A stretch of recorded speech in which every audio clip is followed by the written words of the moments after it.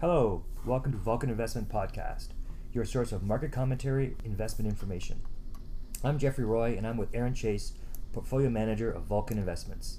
How are you today, Aaron? I'm great, Jeffrey. How are you doing? Great, thanks. Aaron, since the last time we spoke in early 2019, the markets were still reeling from market declines that began in early December. How would you sum up the market so far this year? Well, clearly, the markets have had a nice run-up since the beginning of 2019. The S&P 500, the TSX Composite, as well as the MSCI World Index, which happens to be the benchmark at Vulcan Investment, are all up low double digits. While interestingly enough, the emerging markets are also up high single digits. But if you look at the markets over a trailing one-year period, ended March 2019, then the US market, the S&P 500 is down 2%. Canada is down 9%, while the emerging markets are down 4%. The only bright spots, interestingly enough, is in Europe and some key emerging markets. So we'll look at Europe in another podcast, most likely, but for now, we'd like to look at a couple of important emerging markets. An interesting point to note is that the emerging markets have performed very well this year as a whole, despite weakness in some spots. And most notable performers have been China and India.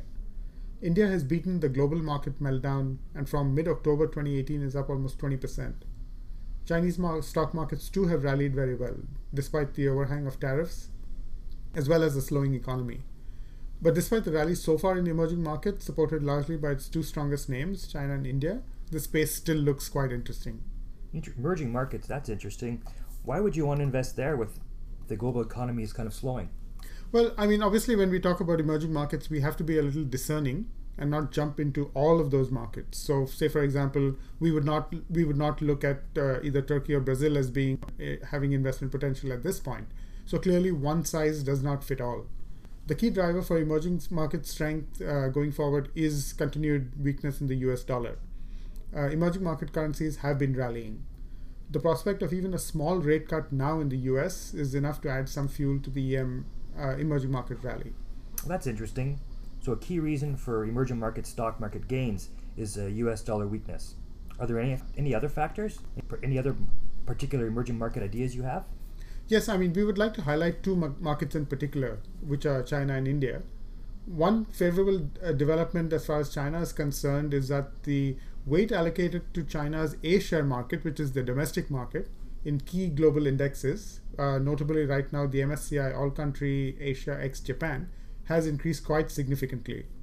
So the weight of the China A shares in that index has gone from 0.9% of the index to 4.4%, which is very significant. In addition, other index providers like the FTSE and Standard & Poor's are looking to add to their China A share weights. The impact will be increased fund flows into China, running into the billions of dollars from global institutional investors who follow these indexes. Perhaps this is coming at the right time as China clearly is beginning to stimulate its consumer economy. Now, in the case of India, polls suggest a win for Prime Minister Narendra Modi in the forthcoming federal government elections in May, and this is the favored outcome for foreign investors. There has been a steep spike in foreign investor interest in India, and the entry of foreign investors has also simultaneously been eased in China, which partly has also influenced the change in the index weight for the Chinese domestic equity market. So China and India are both effectively widening foreign investor access to the markets. Now, lastly, also consider that the economic fight between the US and China could see a resolution sooner or later. Now, this is not necessarily just our internal view, but it reflects the market consensus as a whole.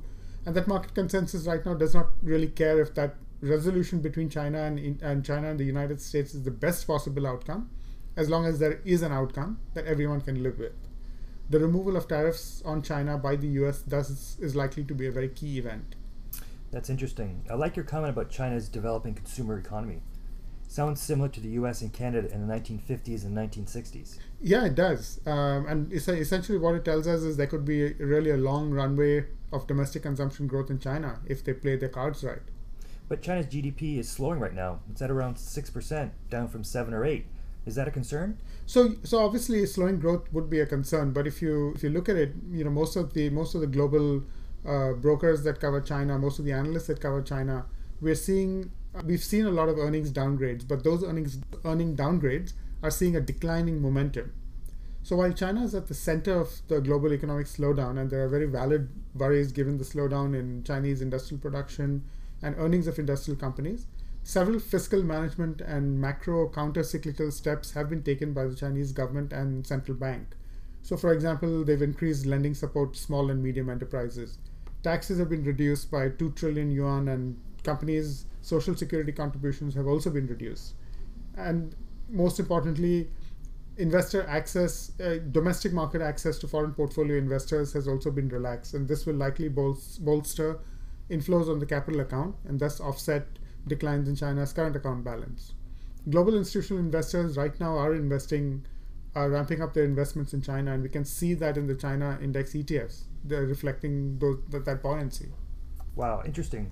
So what you're saying then is the Chinese government is helping consumers to be flush with cash, so they will buy more consumer goods and thus grow the economy. Effectively, yes. That's the whole idea behind what the Chinese government is doing right now. How can investors take advantage of the emerging market story in their portfolios right now? Well, the easiest and most simplest way to take advantage of the China and India story is through direct country ETFs. So numerous large ETF providers offer these products, tracking either national indexes or customized indexes. So good examples would be, and here are trading symbols, the INDA and EPI for India. EPI is an offering from WisdomTree, which tracks earnings of several large Indian companies.